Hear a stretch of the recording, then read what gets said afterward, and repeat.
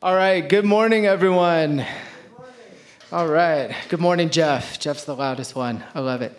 All right, I said this last week, like the Sunday before Thanksgiving is probably my favorite Sunday to preach on because everyone seems to be in a good mood because there's like time off from school and, good food ahead of us. But it's good to see some faces I haven't seen for a while. For those of you back from the holidays to visit family, it's always we hope that that South Valley is a place where you always just feel welcome coming back home to. And it's great to see how God leads many of us across the country and across our world, even to different things that we might be called to. And so it's just always good to see some familiar faces this morning. I hope everyone had a great Thanksgiving. Last week we talked about the importance of Thanksgiving and how having a thankful heart before God reminds us of what's really most important. And so today we're going to turn our attention into the Christmas season. And I really love that first song we just sang and talking about Jesus coming into our world. And so if you're anything like me, the holidays are a great time because of, gatherings and food, but there's also a lot of stress that can be attached to a lot of them. I did some things this week that I have sworn to myself I would never do, which is I went to Ranch 99 twice over, like once on Wednesday, the day before Thanksgiving, and once yesterday, because I had not planned out what things I needed in the house for things I was cooking for various gatherings. And then I even went to, if you know me, this is something I would never do. I love Costco. I go to Costco all the time. We'll talk more about Costco later in the sermon. But I do not ever plan on going during the Thanksgiving weekend for fear of what the Black Friday kind of traffic looks like. But apparently, based on what Daniel was saying earlier, all you young people in the back have Black Friday is not a thing for you anymore. So maybe it wasn't that bad. But in both cases, when I got in my car to go drive somewhere, there's an extra level of anxiety with the holidays where it's how come the parking is more filled up than usual? How come, why do I feel like I'm in a bigger rush than I need to be when in the grand scheme of things, you really don't have to? And that's something that can happen during the holiday season. So just as we talked about the importance of being thankful last week, today I wanted us to take a look at one aspect of the Christmas season when we remember what Christmas is really about. And all right, let's take a little Christmas quiz for you. Raise your hand based on the various things I'm going to say, but a lot of times, right after Thanksgiving is over, it's immediately Christmas season. So, how many of you would say as soon as Thanksgiving is over, you immediately start listening to Christmas music? You have to see from my vantage point, there's one delayed hand and only the two Jin sisters immediately shot their hands up in the back. That's awesome. But that's something that happens for a lot of people. Okay, here's another question. How many of you have your Christmas tree already? Oh, Yvonne does. That's awesome. I know a lot of people who at some point during the Thanksgiving weekend, one task is to go out and get your Christmas tree before the end of that weekend. It's we're not even done with one holiday, but we're already moving into the next one. All right. Let's see. How many of you have already started your Christmas shopping? Okay, so that one got the most hands. Okay, yeah, and maybe all the sales and all the deals have to do with that. So, okay, here's a fun one. I'm really curious about this one. How many of you still have your Christmas lights up from last year? Well, I'm surprised at the reaction, Amber. That's a thing that happens. Trust me. Some people just never take them down. So, and I think the reason why some people would never take down their Christmas lights is it's a lot of work to put them up. And then you do all the work to put them up and you think, by mid-January, you're I should really take these things down. But then, there's other priorities that we might have. And so I just ask all these questions because they're kind of fun ways for us to think about the holiday season. But this Christmas, I really hope that just as we talked about Thanksgiving reminds us of what's most important, and we saw from the Apostle Paul last week that knowing his eternal salvation was secure in the hope that we have in knowing the God of this universe. That's the thing that matters the most. And in the same way, when we come to Christmas, hopefully we can really point ourselves to what really matters. And during the holiday season, a lot of us, I think, get stressed. Like I was talking about shopping and the lack of parking spaces and how it feels different. But a lot of us have finals coming up. A lot of us have deadlines at work coming up. There are more gatherings than usual, which I think deep down are meant to be a good thing, but sometimes it might add more complications to our lives. And before we get lost in all of that during this Christmas season, there's a phrase that I want us to focus on this morning that comes from the book of John in the first chapter. And so this message is really about Jesus being the true light. In past years, we've done sermon series where we've talked about different names that are attached to Jesus during the Christmas season: Emmanuel, God with us, Prince of Peace, Wonderful Counselor, things that are prophesied from the Old Testament. But today, as we look into the book of John, we're going to see how Jesus is described as the true light. And I think that's a really important idea for us to kind of latch onto as we go into this holiday season, that we could see that Jesus really is the true light. So I'm going to read from John chapter 1. If you've got your Bibles, you can turn there. I'm going to see if I could get this up on the screen.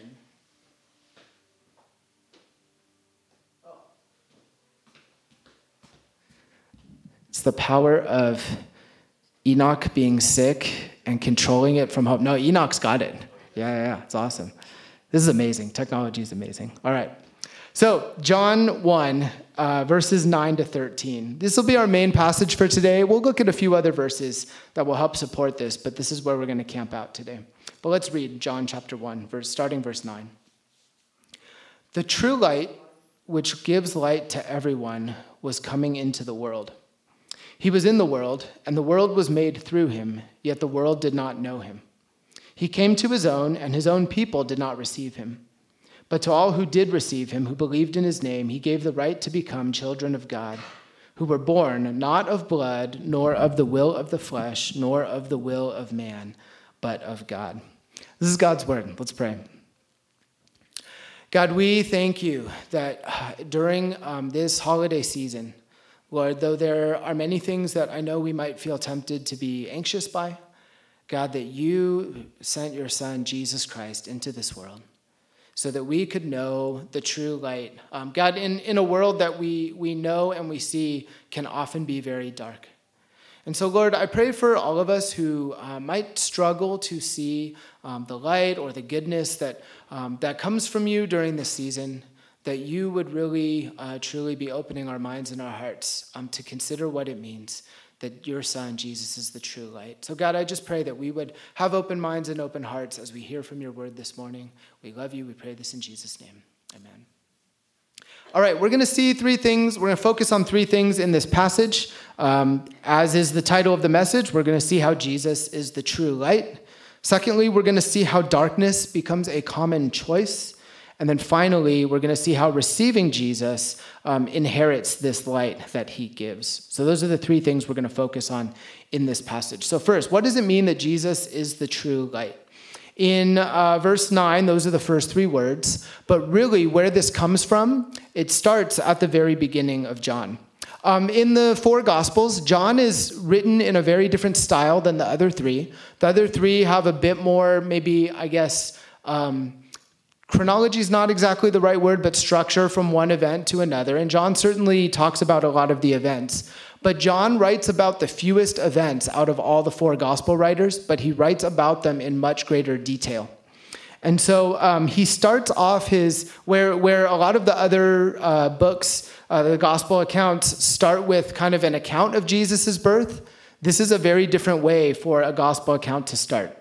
And so to see what the author of John is talking about when he says Jesus is the true light, let's go back to the very beginning. And these might be familiar verses for us if we've gone through the book of John before. But John starts by saying, he doesn't start with the genealogy of Jesus the way Matthew does. He doesn't start with the Christmas story the way that Luke does. He doesn't start with the ministry of Jesus the way that Mark does. But this is how he starts. It's very interesting. And he says, in the beginning was the Word, and the Word was with God, and the Word was God. He was in the beginning with God, and all things were made through him, and without him was not anything made that was made. In him was life, and the life was the light of men. The light shines in the darkness, and the darkness has not overcome it. So in these verses that precede this phrase, the true light, we see a couple things. First, we get the sense that Jesus, who is also described as the Word, had a hand in creation because he was with God the Father from the beginning of time.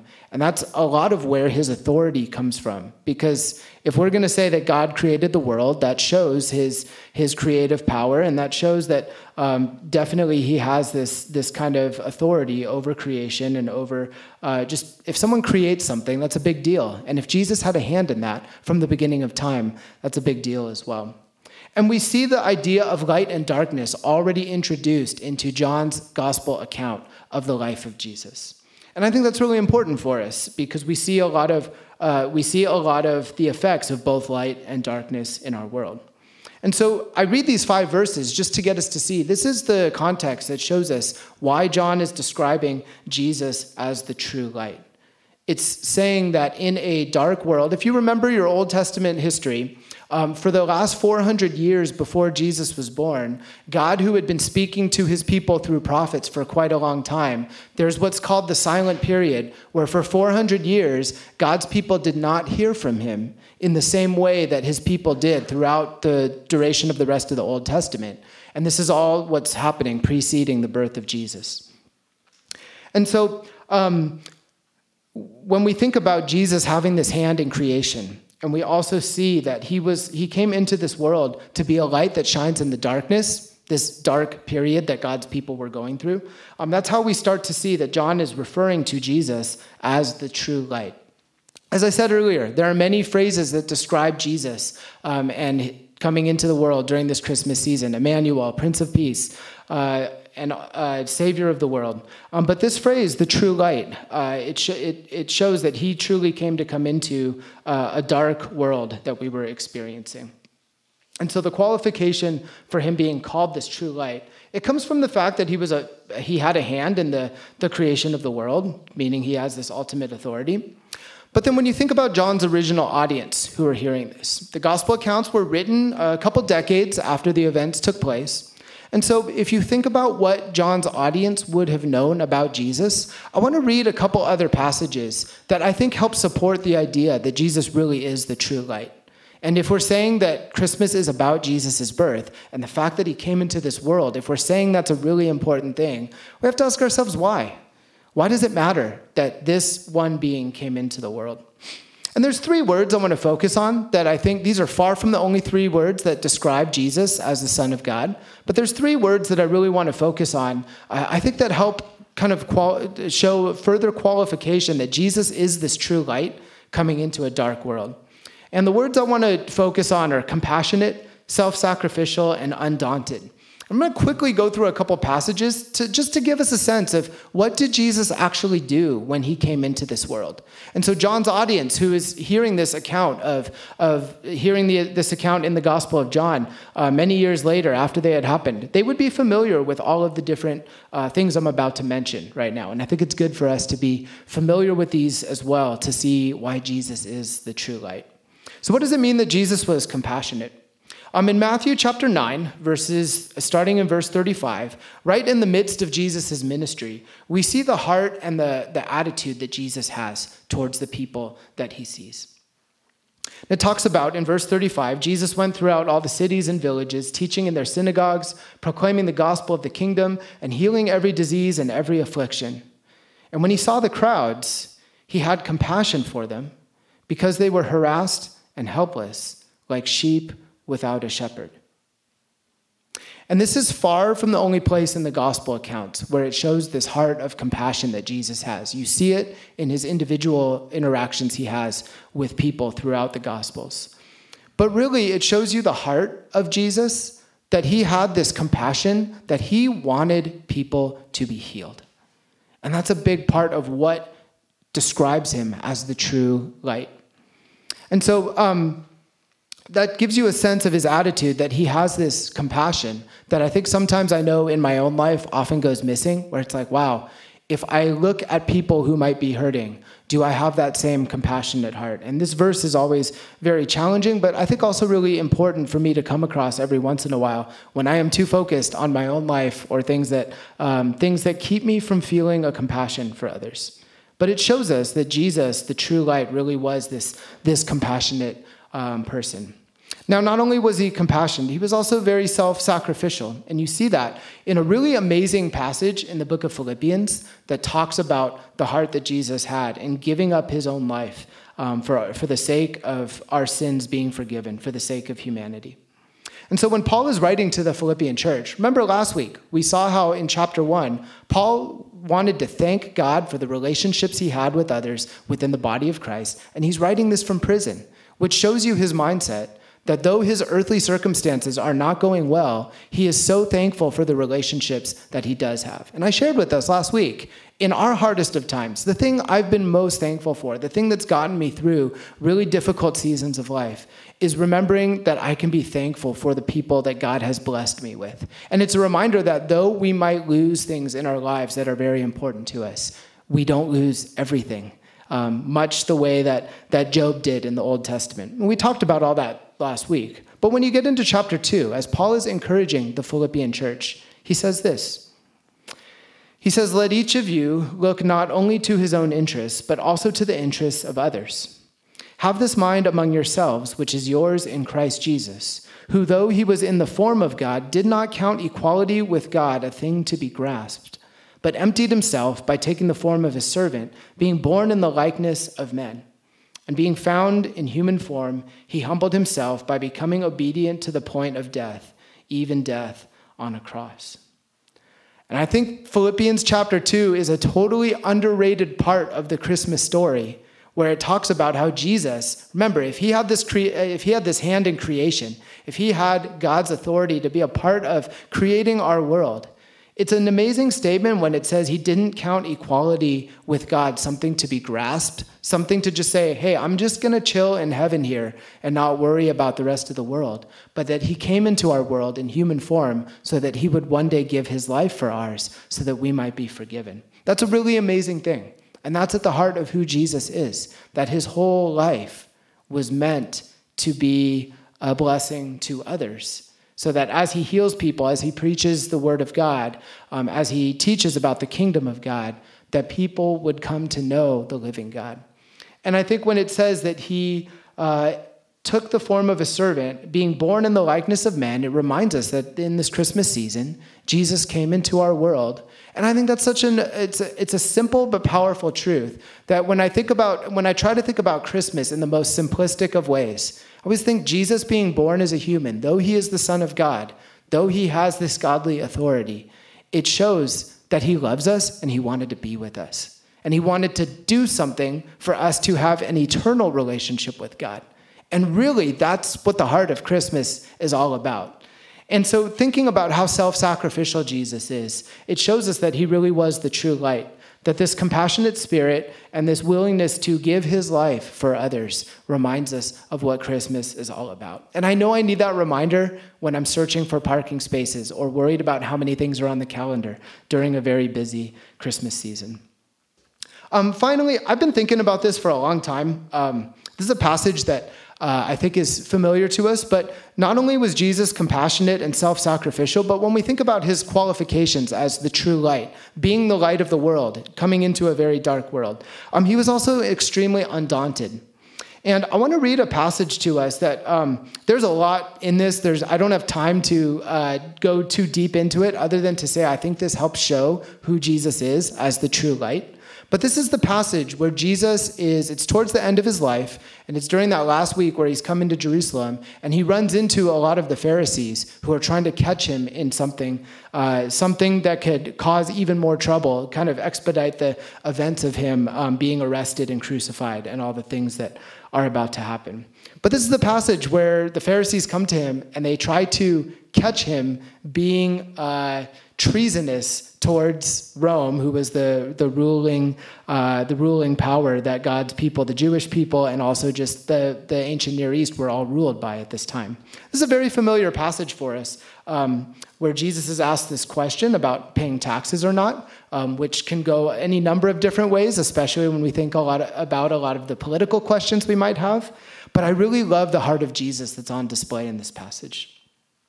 So in Mark chapter 12, as Jesus has been doing some teaching in Jerusalem for some time, starting in verse 13, it says this: "And they sent to him some of the Pharisees and some of the Herodians to trap him in his talk.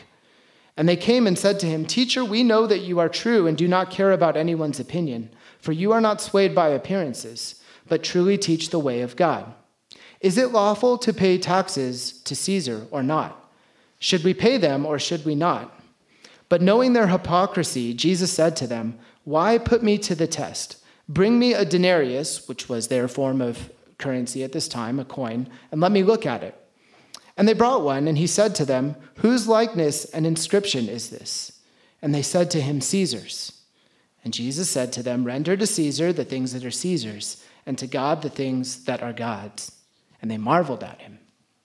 And they marvel at him because in this question, what they're trying to do is, if he says, no, God is the ultimate authority, you don't need to pay taxes to Caesar, he's going to have some earthly problems, right? Because people will brand him as a traitor, a treasonous person.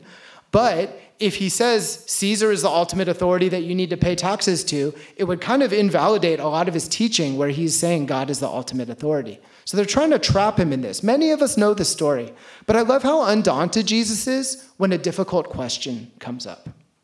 And a lot of us, when we watch the news or when we think about who we're voting for or the importance of politics, a lot of us think that politics will save us in some way. And I love what Jesus does here.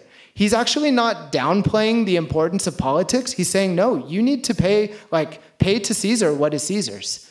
But he has this way of answering where he's saying two things can be true at the same time. You can pay your taxes while also remembering who your ultimate authority is. And a lot of that is because people were having a hard time understanding that the kingdom of God is different than the kingdom of our world. It's not governed by taxes and structure and government. It's governed by the one true king and the one true God. And there's a huge difference in that. And I think that's really important when we wrestle with a lot of political questions that are important to us. We may have our own beliefs on certain important issues, and we may differ from people who are close to us. And I think that's just a normal part of life. I think that the thing that we've lost the ability to do is have good conversations without judging one another as we try to figure out, what we believe. But really, at the end of the day, if Jesus is the true light, and if he is the Son of God and he came into this world for a purpose, the way he answers this question shows us he's really the one type of leader that we need the most. A lot of our world puts their hope in elections and politicians that we hope might change things, that we think will make things better. And yet, year after year, I think as humanity goes, we often find ourselves dissatisfied with human leaders. Where Jesus is trying to show the kingdom of God is very different. And when this challenge comes up to him, he's very undaunted. So the compassionate heart that he has, the fact that he's willing to be self-sacrificing, and that he's undaunted in the most difficult moments, I think this gives us a good picture of Jesus as the true light. And so what happens next then? That brings us to our second point. If Jesus is being described as the true light, John also shows us that darkness is a very common choice that people choose. And I think that's an important truth for us to wrestle with. And so as we keep reading, in verse 10, when Jesus has been introduced as the true light that came into the world, it says this: "He was in the world, and the world was made through him, yet the world did not know him." And so Jesus, the Son of God, became known to people. And as people thought about who he is and the fact that maybe he has this connection to God and was a part of the creation, it says the world did not know him. And I think what John is getting at, if you go back to verse 5, when he was saying that the light overcame the darkness that was in the world, it shows us the presence of darkness that was already there and how strong this darkness is to resist the true light. if we keep going in verse 11, after it says, he was in the world was made through him, the world did not know him. Verse 11 says, he came to his own, and his own people did not receive him. Now, this is a verse that can be a little confusing. There's two real main interpretive options to understand what does this mean? Who are his own that John is referring to here? And commentators will debate what this means. If he came into the world and then his own people don't receive him, there's two main ideas that this could refer to when it says his own. And so it could mean the world, because we talked about how he had a hand in creation. And so when it says his own people, then that's a way where it could refer to all of the people in our world are God's people, from the standpoint that God loves every person and sees in each person the image of God, and that he wants the whole world to come to know him. And I think there's a lot of evidence for John meaning that, especially when you get to the most famous verse in the Bible a couple of chapters later. And we know John 3:16 very well, when it says that all who believe in him might have eternal life. You do get this sense of God's amazing love in the book of John for the entire world. So his own could be referring to the entire people, that God sees all of his people as his own, and he wants people to know him. The second option for what it could mean is that it could also mean ethnic Israel. His own, meaning the Jewish people who knew all of the prophecies. And so when they heard about the coming of Jesus, a lot of the Old Testament prophecies, countless ones that you see there, had people anticipating the birth of a Savior who would one day come and save Israel.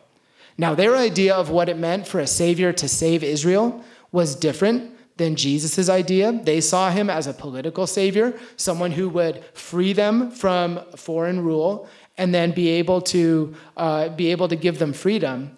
But Jesus' way of doing it was to go and give his life and die on the cross, because he's the king of a very different kingdom. And so now, I don't know what the answer is to what this refers to. I think you can make a good case either way. There's so much about God's people being his own people in the rest of the book of John. And then there's also the sense that for God so loved the world that anyone who believes in him, will have eternal life.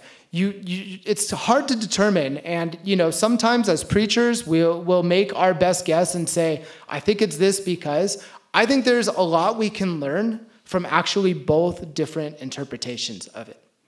And I don't think it changes who Jesus is as the true light. What do I mean by that?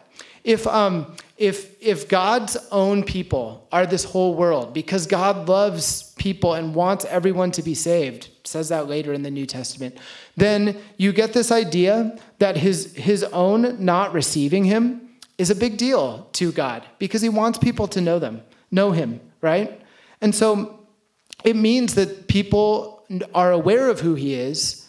They know that he's this self-sacrificial, compassionate, undaunted person, but they don't necessarily want to follow him. We see that in our world. It's not hard to see that.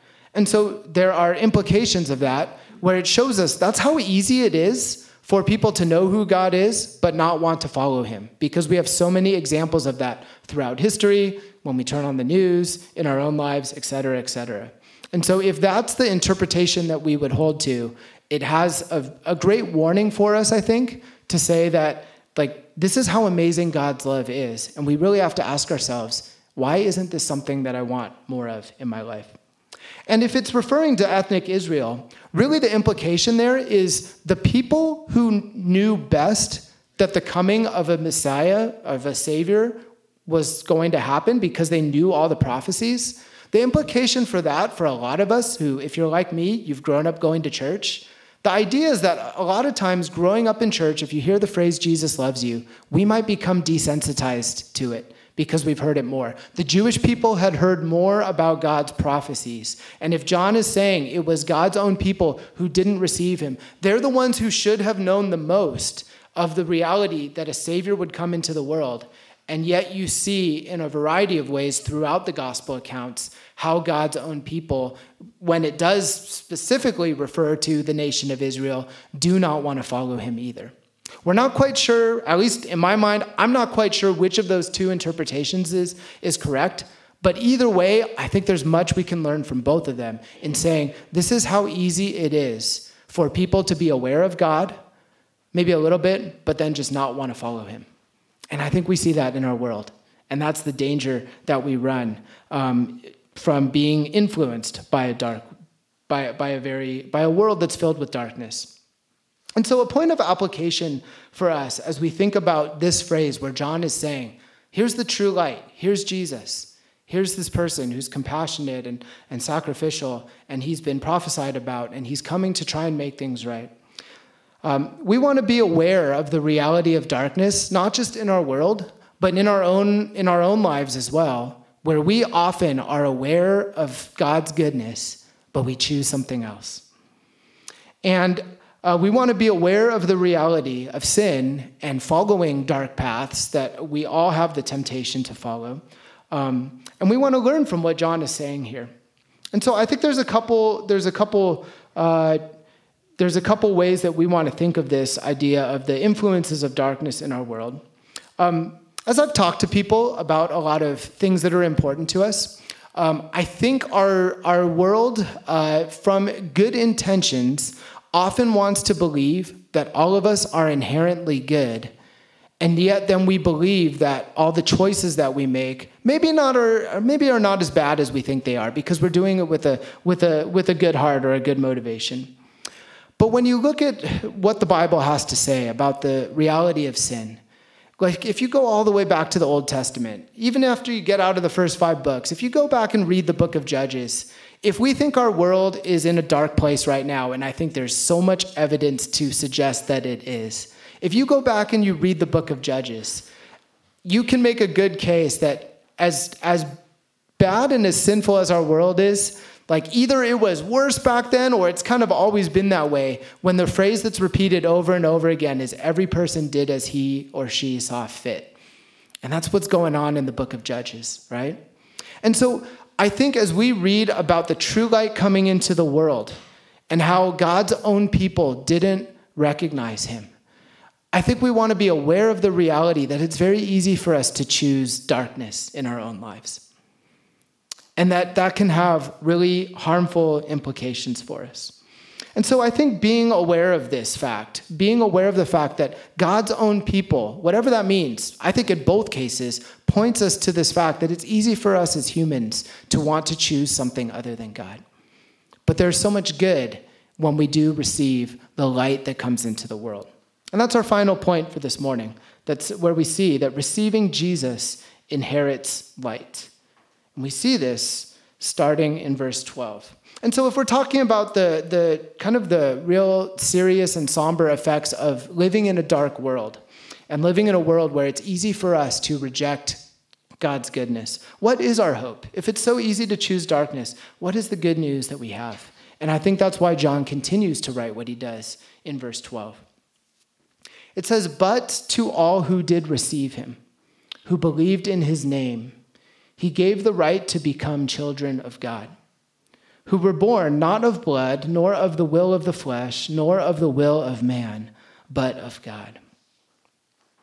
And so in starting in verse 12, the word "but," it's an indicator to show that if the last part was about God's people not wanting to follow him, the word "but" changes the tone to say, hey, but there's still good news. What is it?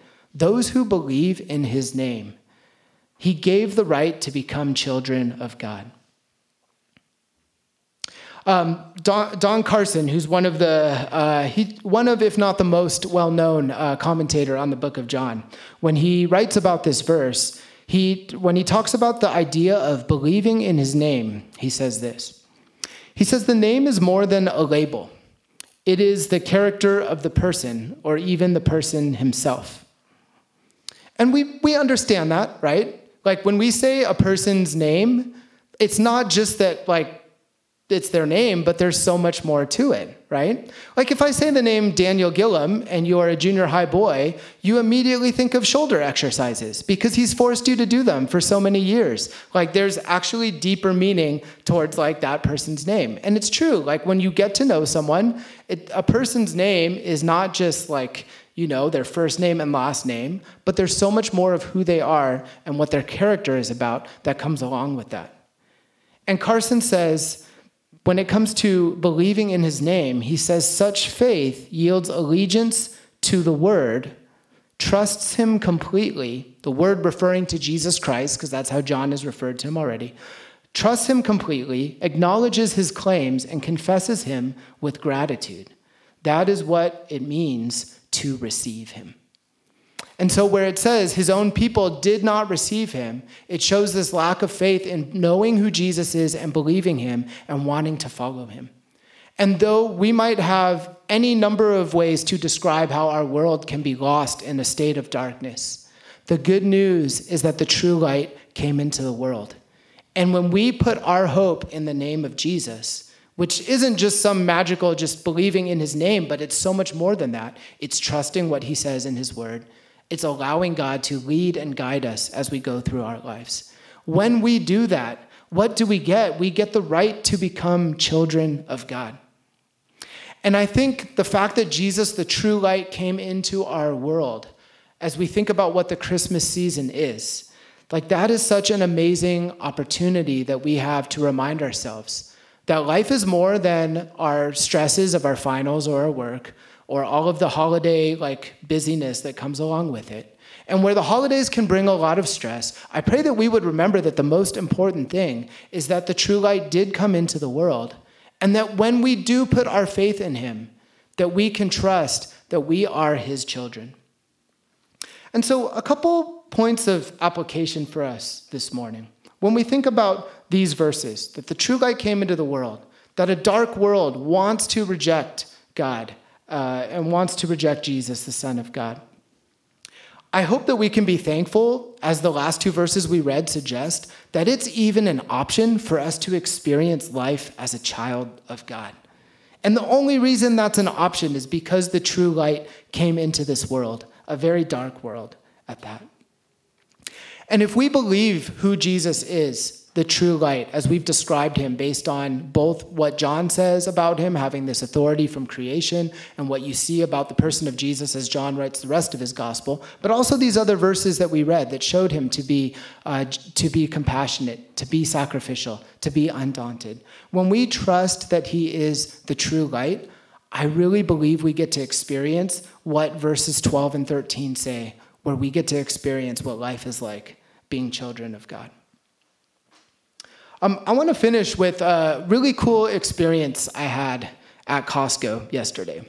So I was reading these verses early in the morning. I was working on this message and what I was going to say. But just something that might not seem like a big deal really reminded me that I have this option to know that I am a child of God, and how that can change my perspective from anxiety or busyness or whatever darkness is going on that we see in our world to actually seeing that Jesus is the true light. I was shopping at Costco, and I went as close to opening as possible because it's kind of funny. It's like I knew I just needed to get a couple things for our Vertigo Friendsgiving and then get out of there before all of the holiday traffic comes up. So it's like 9:05. And I'm like, I know the 3 ingredients that I need to get, and my plan was to just go and grab them and then get out of there so I could not deal with all the traffic. And so you can already sense, as I'm describing this, it was the second grocery store stop, and I was trying to hit it right at 9 o'clock, right when it would open so I could beat the crowds. But as I always do, as I'm going through Costco, I get distracted by the clothing section, as I think many of us do. I have a hard time going to Costco and seeing all the deals on clothes. Some of you might think oh man, Costco clothes, they're not in style. I don't view it that way. I love Costco. This shirt is from Costco right now, $14.99 if anyone wants to wear something like this. Gavin, who's in Australia right now, came to church wearing the same sweater as me last year, and I was so happy. But anyway, that shows you how easily I can be distracted by the clothing section at Costco, even though I just needed a couple ingredients to cook some food. And so as I'm pushing my cart through the clothing section. I don't know why I have a cart, because I only need 3 things, but that invites the opportunity to put more things in the cart. And so as I'm looking at all the signs and what's there, my ADHD kicks in, and this happens often, but this has never happened before. But as I'm looking at a sign across the way to see, what's the price on those pants over there, I run my cart right into the corner of like a tall stack of men's flannel shirts, and the whole thing just falls over on the floor, like out in the aisle. Daniel's dying back there. Like it really was that funny. And so like, to me, it's like, is it kind of embarrassing? Yeah, it's not that crowded yet because I went early in the morning to beat all the crowds. But like, I start picking them up, and out of nowhere, this guy who I didn't even see him there just starts helping me. He's not an employee. I was like looking for the name tag to see, is this like part of his job description? But it was this really nice Hispanic man, probably a little bit older than me, and he started helping me, and I could tell he was in a hurry too. And I said, hey, thanks for helping me. Like that was really kind of you. And what he said to me, like, kind of stuck with me afterwards, because he said, it's only right. I thought, wow, like what an amazing heart for someone to say, it's only right.